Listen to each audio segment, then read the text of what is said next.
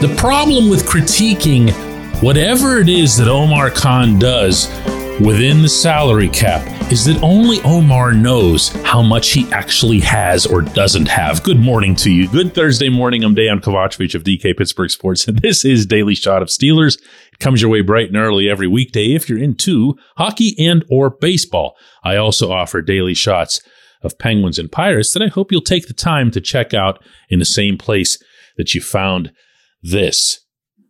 A linebacker was added, and it's funny how this works now.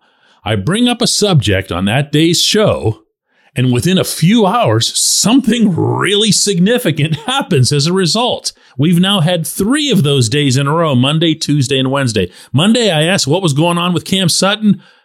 Lunchtime. Cam's gone. Tuesday, I wonder what, if anything, might come of the offensive line, or if this team is really exactly that settled, or if they're going to wait for the draft, and boom, Nate Herbig comes along. And yesterday, not to be outdone, the actual title of the episode was What About Linebacker? And what do you know? Along came Cole Holcomb from Washington on a 3-year contract. A player that's seen by most observers as an upgrade over Robert Spillane, who'd been lost. But the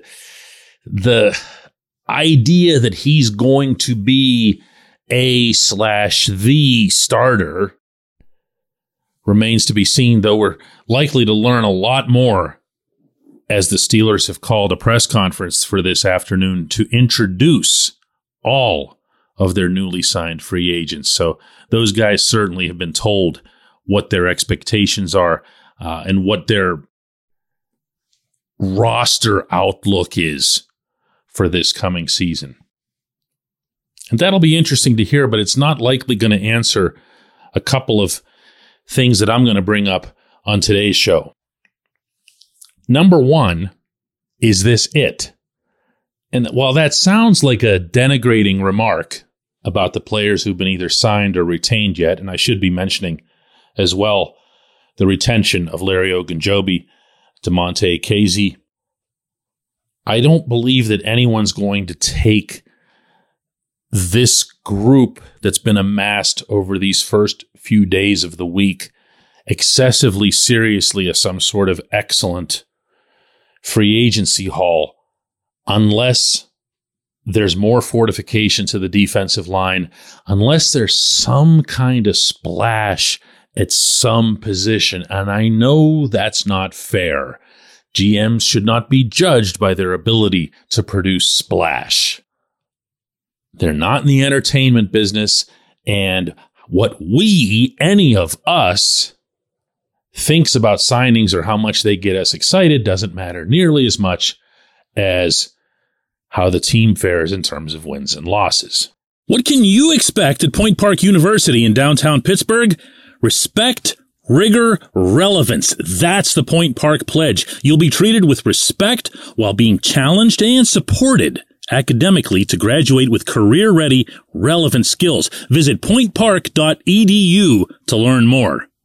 But the inside linebacker position, I'm not going to go back on this now, really kind of needed some pizzazz. Between Miles Jack, Devin Bush, and Spillane, you had almost none. They didn't get to the backfield. They didn't force fumbles. They didn't get interceptions. They didn't have passes defensed. They, especially Jack, were solid at certain things, and they were able to wrap and tackle and so forth. But in the modern NFL, your defense needs an inside linebacker who can do some things. Kind of like, the one they've been trying to replace for half a decade now. Holcomb, for all the positives that dot his resume, and there are a lot of them, he is an athlete. And at 26 years old, he might have an opportunity, a little bit of room to still get better. But when I think of things that could have made that defense, and maybe still could make that defense something that's special, something that takes the foundation of TJ Watt, Minkah Fitzpatrick, and Cam Hayward and augments it and makes it dangerous on multiple levels, I really feel like that needed to happen there. Now, could it still? Sure. Need I remind anyone that there are 3 picks in the top 50 in the coming draft, 17, 32, and 49. And any one of those 3 going to an inside linebacker spot, including potentially the highest one, should, and I do mean should, not like a hope, but an expectation, result in someone who steps right onto your field in Latrobe as the starter, same way Shazier did. And if that happens, and if Joey Porter Jr. or another corner is had, then you start seeing some of this make sense. Unfortunately, you're possibly shoving rookies onto the field, but I'll say it again. When you're talking about first rounders, even second rounders, that's expected. That's what you'd better be aiming for when you're scouting. Yeah, to some extent, you want to have it in your head, hey, this player, if we bring him in and we get him into NFL shape, he's not there now, but he'll be there in 2 years. You do want to keep things like that into consideration, but you also would much rather have them just playing right away. If you take all of that context and you can somehow find it in you to be patient, to wait another 6 weeks to see what comes of picks 17, 32, and 49, not to mention all the rest, maybe there will be something there that makes Cole Holcomb look like, oh yeah, that's exactly the guy you'd want there. That's perfect. Right now, it's not there. Right now, it's not. When we come back, J1Q. This segment of Daily Shot is brought to you by our good friends at Mike's Beer Bar. They're located on Federal Street, directly across from PNC Park. Mike has more than 500 beers on tap, including from more than 50 local breweries. Stop in and say hello. Tell Mike we sent you. Mike's Beer Bar.